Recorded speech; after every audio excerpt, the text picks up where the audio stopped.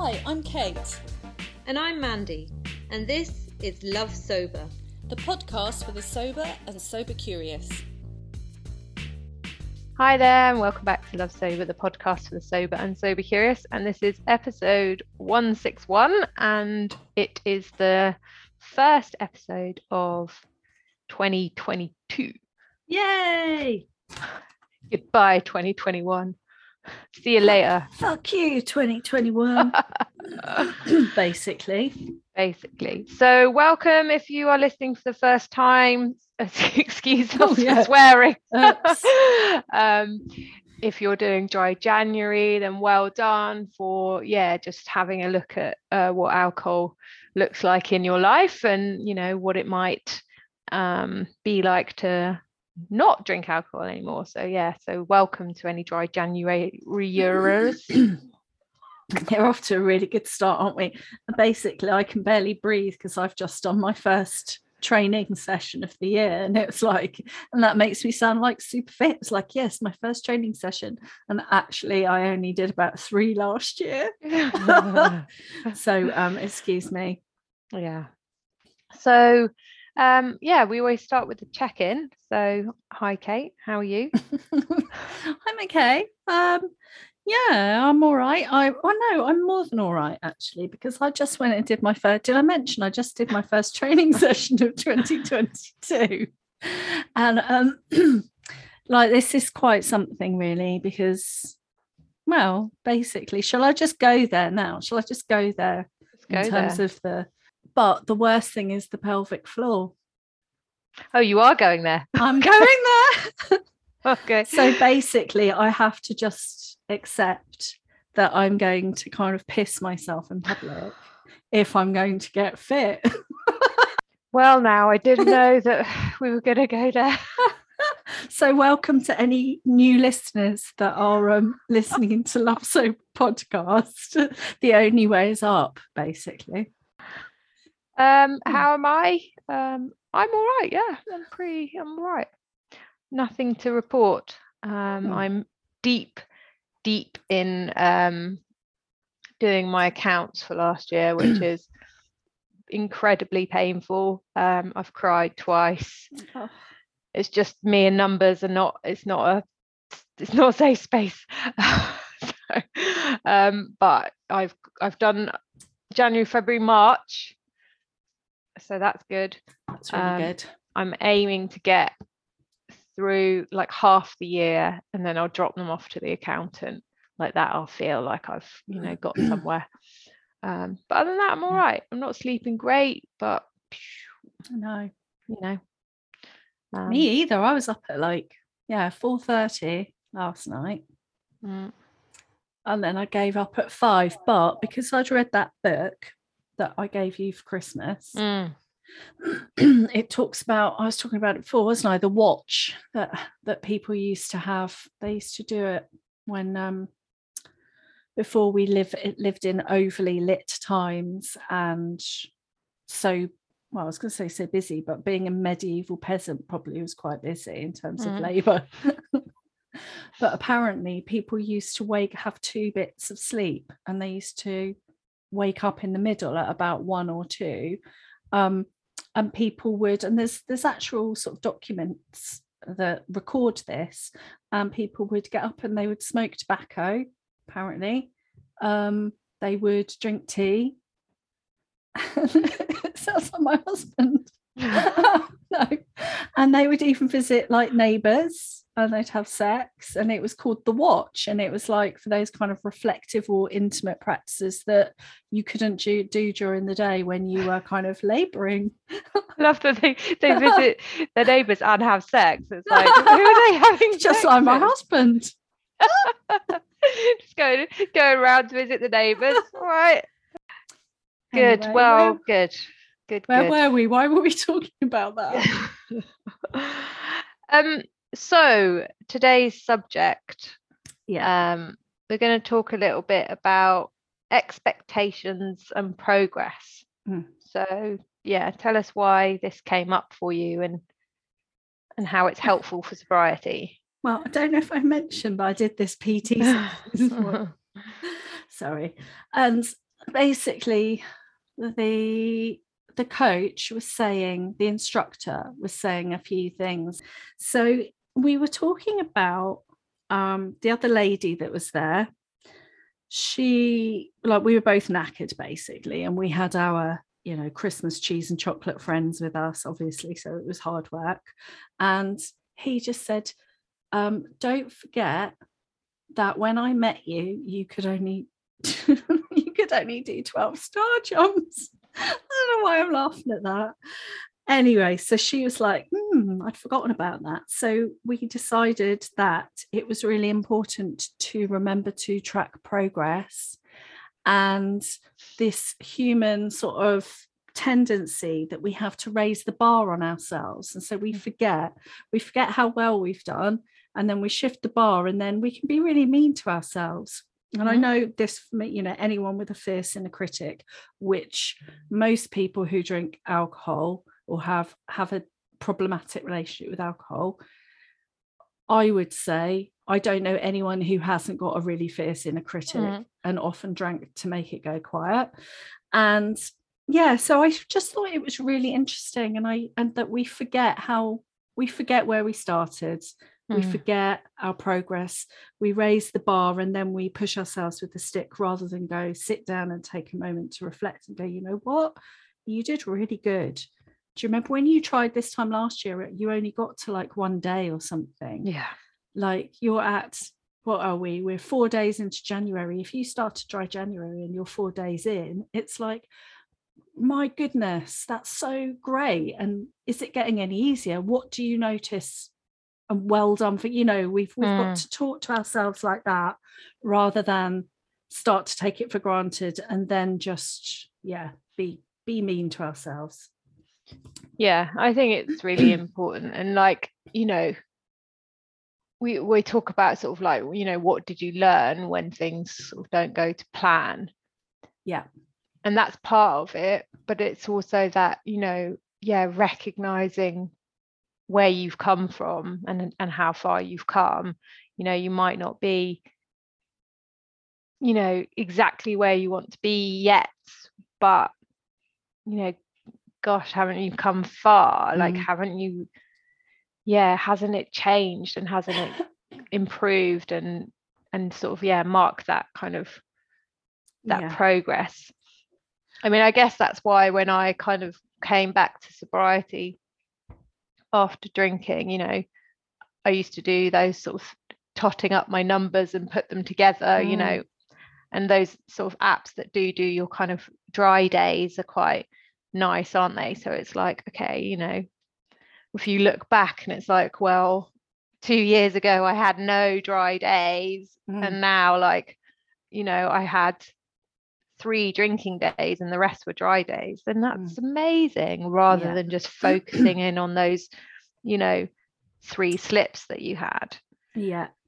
For and sure. I thought that there was another element to it as well, which was quite interesting to look at the duality of it. There is another one, but first of all, I just want to kind of unpick this a little bit more, because if you've had a slip now, and for both of us, we had many, didn't we? We talk about the day ones, and what you've just mentioned is so important, that kind of what was the learning, and learning almost the muscle and the mechanics of recovering from a slip, for example.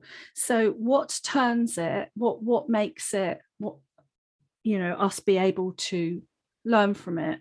And when you were talking, I was thinking about it, and I was thinking, first of all, I had to kind of manage the shame and reframe the failure of it. It's like, okay, done it again. So, and before, I would just go off into a shame spiral and go, whatever, you know, done it now, blah, blah, blah. Fucked it all up. Or hate on myself for a week until I'd got, you know, whatever, a bit of sober time, but I wouldn't have necessarily reflected or learned.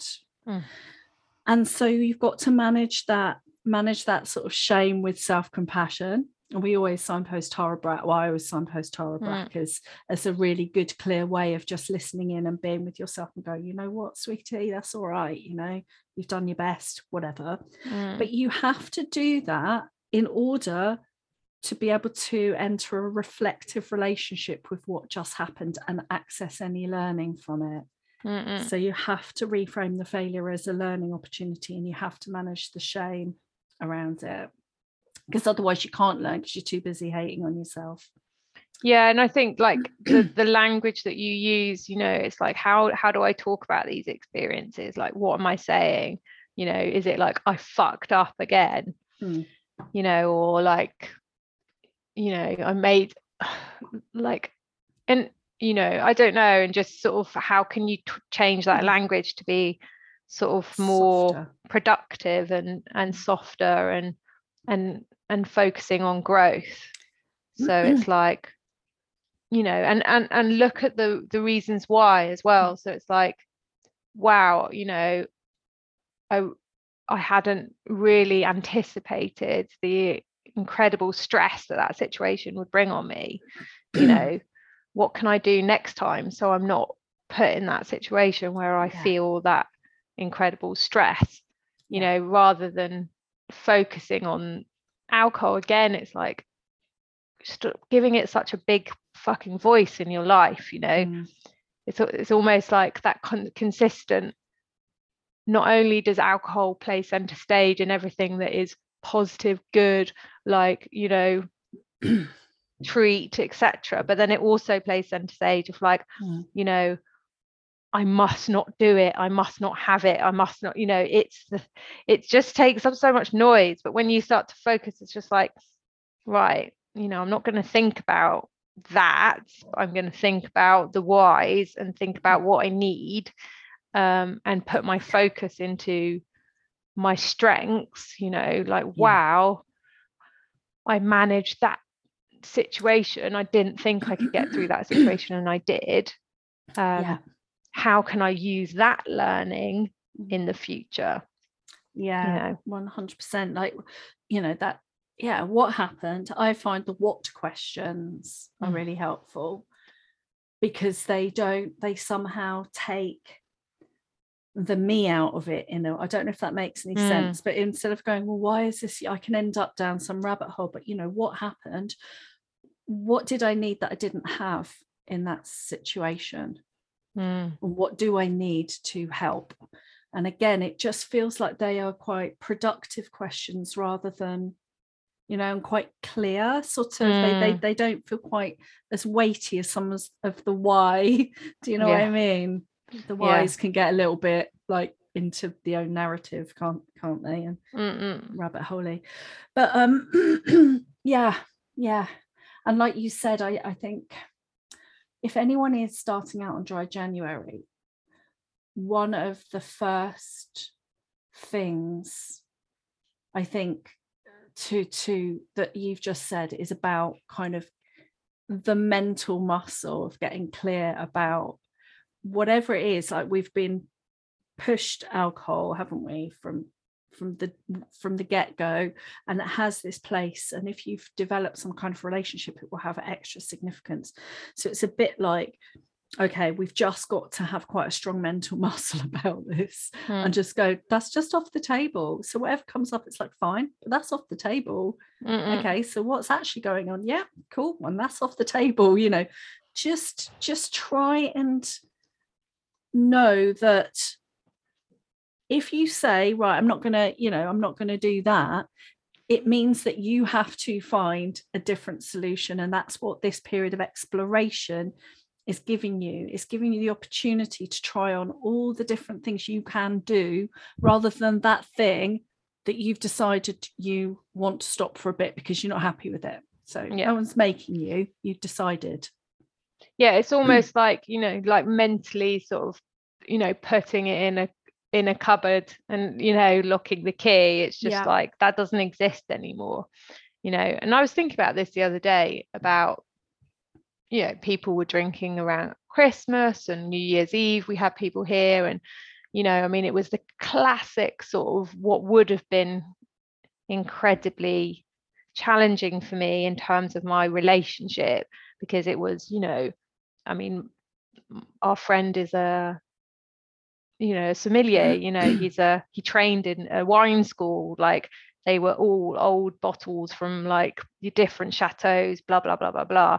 Like a lot of the conversation was around how good the wine was. And I didn't even notice. Like I literally, it was only the day after that I was like, like I don't see it. I don't. It has no visual or mental energy for me. It's like it doesn't exist. And if ever my eyes catch the glass of wine or the bottle, like I literally just look away straight away. Like I don't go near it. It doesn't exist to me. And so there is a real sort of thing of like, you have to take it out of being center stage. You know, and that again, which comes on sort of the next point of those small steps in being consistent, is that, you know, the more you do it, the easier it gets. And, you know, and it's just, it literally, it's not an option. It's not a thing that I think about. It's not, you know, I have no emotion about alcohol at all, other than a lot of angry emotion, you know, which is part of it too, right? So if someone really was like, oh, you know, in my face talking about how amazing alcohol is, I'd just be like, that's fucking bullshit. Like, it's not great. It's a poison and it causes harm. Right. And what I guess what you're talking about there is the mental associations. What interests me, right, is how I used to feel and how I used to experience my relationship with it, and then the scientific facts of what actually was going on in the brain. And so it felt so personal. It felt like only me. It was all tied up with it was tied up with identity, who I am, what I was doing, how I was feeling, all of the rituals, all of the routines. And so actually, day by day, step by step, what we're doing is building new muscles, new neural pathways. It's the power, you know, it's just the science of habit change. It's doing the same thing and filling ourselves with good knowledge about it. And slowly, the wine witch goes quiet and all the rest of it. And it was like, I just couldn't imagine that. No. But that's what happens. And it doesn't then just leave an empty space. You fill it with new associations with different things. And you find, and that's the other thing that I think I was scared of, was just being left with an empty space. So that's obviously why we work in the way we do at Love Sober, is to fill that with sober treats and good stuff and connection, community. But how it feels, it just felt like this relationship and story in my head it was fully fleshed out. It was embodied. It was like a full-on experience with it. Yeah. And I'm like, oh my God. Like when I look back, I just couldn't believe that it was possible to change that, and how it is. It's like a miracle. Yeah. I mean, even the fact of kind of like not having any comprehension of how certain events could be done without alcohol is just like, I didn't understand. Like I didn't, it's like, okay, I can do these, well, what would be sort of Monday, Tuesday, Wednesday, right? That's about where I got to when I was trying. And then it'd be Thursday would be like, well, it's nearly the weekend, so that would be Thursday, Friday, Saturday, Sunday. When I was trying, I'd be able to manage those sort of 3 days in the week, but it was impossible to comprehend a Friday night without alcohol, or or Christmas, and it's incredible when you think, and specific drinks and specific, it was so emotive. And that's what I mean, like we were at a dinner with oysters and foie gras and like, all the things, and there was champagne, and then there was, the white wine, the red wine, the whole shebang of the, the fantasy French life. And I didn't even see it. That's amazing. And I can remember, but it was only the day after, like it doesn't interest me. And And it was, I mean, it definitely wasn't like that at the beginning. There'd be this kind of like warm kind of like, yeah, it's interesting, the feeling. What if the feeling of being triggered would just be like this kind of, yeah, heat of like longing. No, it's a longing. There'd be this longing there for it. So I just have to shut it down. Like, I'm not doing that. I'm not doing that. That's not what I do. I'm not doing that. I'm not doing that. That's not what I do. Mine was definitely like that. The first steps were starve it of oxygen. I don't do that, and then distract and go and do something else. Yeah. And I think that, you know, that is how it is for the first while. You know, it is a bit depending on how much, you know, how developed your relationship is there, and how, you know, you know, I would now say, you know, how addicted I was, despite the fact that I was, like you said, I'd do 3 days and then I'd have a midweek, and then it would creep up, and then I'd have probably another day off, and then it would be too much at the weekend, round and round and round for years and years and years. But the way I described the kind of fleshed out, embodied, full-on relationship with it, where it was like associated with everything, whether I did it or not, when I hear that, I'm like, yeah, man, that's addiction, right? That's just addiction full on. But what was interesting, the other point that we should give him a shout, a good old personal trainer. Colin at First Step Fitness. What Colin did say. What Colin did say to me today. About kind of consistency.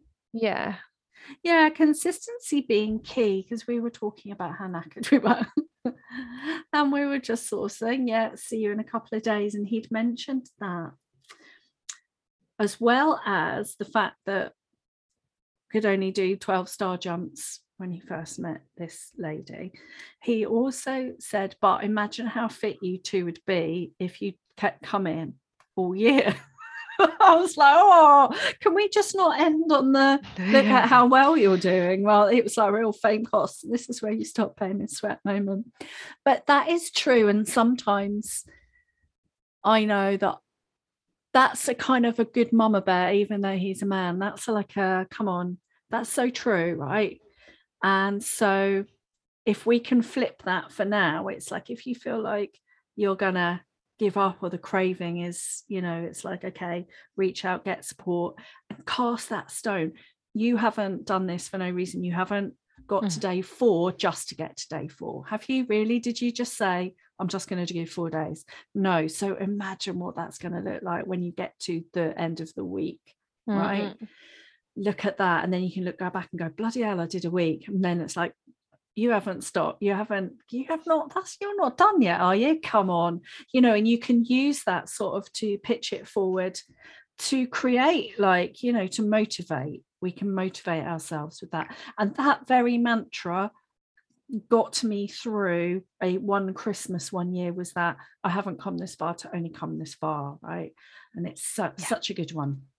Yeah, and I think, because it sounds, you know, it's like spiky in there. It's a bit like, oh God, all right, there's, you know, does that mean that I should be ashamed of myself because I went back? Or, you know, there's that element of spike to it. But there's also that kind of truth to it, which definitely, you know, I mean, there's two things, isn't it? It's like there used to be this old kind of idea, is that you know, you would only ever stop when you hit rock bottom, which is terrifying, you know, and it's so awful, right? Terrifying. I'm sorry, but that's shit. Yeah, so shit. But it, you know, but that you know, there's part of me that did have that. It's like, am I going to push myself to hit, you know, rock bottom? Am I going to? Is that what the future looks like for me? And that was a motivator for us, like, no, right, I'm going to sort this out now. You know, that playing with fire type thing, like, how many times am I going to, like, sort of test it? How many times am I going to risk? It's the element of risk.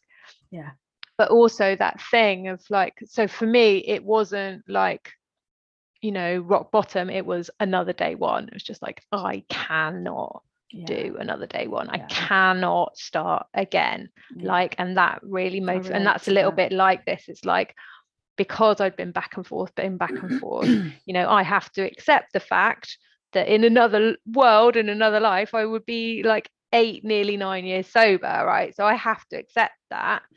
And yes, it's all part of the journey and blah, blah, blah. But at the same time, that was a motivator to me. It was just like, I never want to be at day one again. I'm not doing this again. And the beauty, the excitement, the brilliance of being like, passing that first year again, getting to 18 months that I'd never done before, pushing on for 2 years, like now knowing that this year will be 5 years, like that's really exciting for me. I love the kind of wisdom of that long period. It's just like it's beyond those expectations. And it's interesting, right? Because at the beginning it was just like, I can't even think about doing like a week or a month, and now it's like, give me 10 years. It's like the expanse and the excitement of being one of those wise older, not even older, but wise sober people, of being like, no, I haven't drank for like 10 years. That's just badass to me. That's exciting. So that thing of like consistency, it's like, and and on the science of it, if you put it through another lens, if you're a smoker, if you've ever had any other addiction you can identify, it's you just have to never do it again. Like if I picked up a cigarette, and I know this because I tested it, it didn't become my thing straight away, but within 4 or 5 months I went from smoking occasionally, at a party, to, buying 20 fags and smoking 20 fags again. And it's the same with drinking every time. It's the same. It's once you've got to that point, it will trump then whatever you've got going on, then those neural pathways, because of the chemical charge and the addictive nature, it just will trump. Because I remember even then, before we knew all of the neuroscience stuff that we're all nerdy about, I remember wondering why, and discussing it on sober forums, like, why is it when I drink, all my self-care goes out of the window? It's like, I don't understand it. Why is it? It's like, why has it got to be either or? And it's because basically that neural pathway, like I've already said a million times, was like M1. So I was building the sober self-care toolkit and I was doing all that, but if I introduce that, they just, I'm not that one that got away with it, which I thought I was. It's like that is because I have a human brain. It doesn't mean I'm fundamentally flawed. It means that my brain does what a human being's brain does. If it's got an addictive charge to it, and I've been doing it for a while, it's going to trump the other stuff. You're not the one that neuro pathway is never. It's never going to suddenly not be there. It's just, you just don't do that thing, and the more you don't do that thing, the less important that thing becomes, and the more you learn other things to do, and again, it's those 272 instead of go along the M20. Quite, yes. And I think, and the thing of when you get further along the line and stuff like that, is that nuances of kind of like, sort of eliminating that's what it is, isn't it? It's like eliminating every situation or whatever, and that's where the learning is. And that's when, if you do slip up or whatever, it's the learning, because you're eliminating all of those situations where alcohol played a part. So it's like you need that toolkit for when you feel sad, happy, excited, treat, all the things. And and sometimes things hit you, and hopefully you've got, and what we said in the last episode, you've got enough strength in your sobriety that no matter what happens, it's not an option. Like, it just wasn't an option despite all the things last year. It was just never it's never going to be that, and doesn't mean that you were perfect human beings. There might have been more shopping, more, trips to get nails done, and more like shoes bought and various other things, but it's not that thing, you know. And you can catch yourself, right? You can catch yourself in those other behaviors and bring yourself back. Yeah. Like, yes, we can get addicted to everything and anything, but you can catch yourself and bring yourself back. And alcohol is not one of those things. I can catch myself and bring myself back. Yeah. So acknowledge your progress. And don't forget how well you're doing. Yeah, and it gets easier. It gets easier and easier, and it gets more and more exciting. And that's the other bit, is like, you know, from a scientific point of view, I've been thinking about this recently, because I went to yoga last night, because, and that, you know, that for me is yoga is survival, right? And it's just so, you know, I was so angry. I was so angry last night, for reasons that I've already spoken to you about, which I won't go into now. And so I took myself off to some yin yoga, and I was knackered as well. So I wasn't going to do a hot class. So I learned a bit of differentiation there about what my body needs and giving myself a bit of self-compassion. And Bryony led us in this beautiful, it was like in the Moon studio. We had all these mats and bolsters.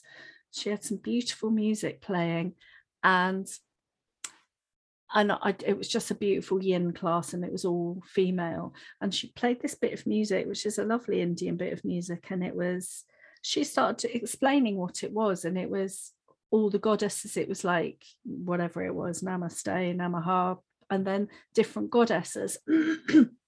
And she was just talking about all the different kind of moods and the goddesses and like how we feel. And I went from feeling really angry. I then went through feeling my body was in pain. I was racked up with anger, stress, and it was uncomfortable to sit with that. And then I moved through into, we did like a little light thing where you trace a kind of a light from different parts of your body and try and like relax. I love that. It was so beautiful. And as I was doing this, and we did this twist, and we were like doing this eye movement, and it's all like, you know, to try and help while we're in the darkness at this time of year. It really helps stimulate the pineal gland. So we were doing this kind of like, you do a figure of 8 on its side, like the infinity kind of symbol thing. And then I just saw like, so I'm going to go a bit woo now, but it was like, just stop that for a bit, and I saw the lotus flower. It was like the lotus flower in my, you know, in the middle of my forehead, and I just felt like peace just flooded through me. It was just like, okay, I'm good, you know. It's just like, I'm good. And I just went from feeling really angry, then I felt in pain, and then, you know, it was just like, that's all right, I'm done. And I had a chat after class, and I came home and I went to bed. And it was like, oh my God, like that's all available. Like all of these things are available. Who knew? You know, before I'd got pissed and woken up and had hangover, I wouldn't have known that I had that within me. Yeah. Because that's it. Someone held space, and then we just do it ourselves. Yeah. And it's fine. And again, that's, you know, it's finding those things that are unique to you, and not being scared or being embarrassed about them, you know, like, I mean, like coloring or listening to music or doing star jumps, or, you know, no, not doing star jumps, no. Or, you know, being with animals or whatever it is, you know, doing journaling, you know, finding that process. And it's the process, isn't it? It's like to work through it rather than blocking. Exactly. And releasing the stress. Or talking to like a therapist or a friend or whatever, you know. And like you said, it's like what is beautiful about embarking on the sober journey is that it's like, if you can frame it as an exploration, and it does feel like muscle power, it is that muscle power. But if you can then just go, well, what could I do? What did I forget that I really enjoyed? What haven't I tried yet? And just see what happens. Like, see what happens for yourself.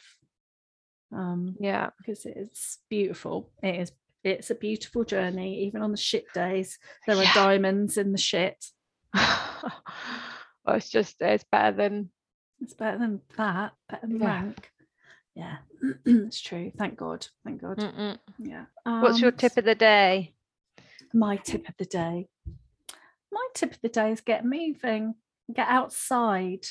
I'm really bored of being inside, but I have been embracing the wintering thing. But also, I think that whole thing about being on Zoom so much, which is a brilliant tool, and I thank God for it, because we wouldn't have met without it, right? Well, we wouldn't be able to do this without it. But I really need to be outside. So, and it, just looking up in the sky, picking you up, getting oxygen in your lungs, getting moving. It's just, that's the natural endorphins. So that'd be my tip. What about you? My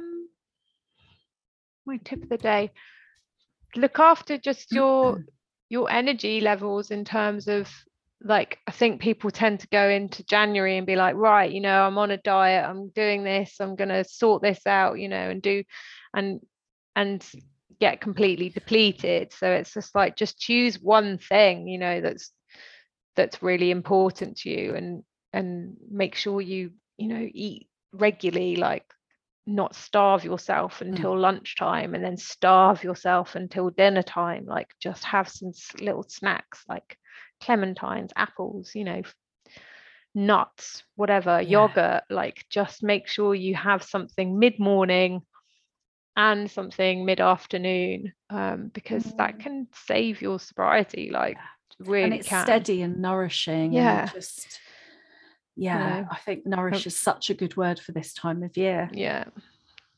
What's your reason to love sober?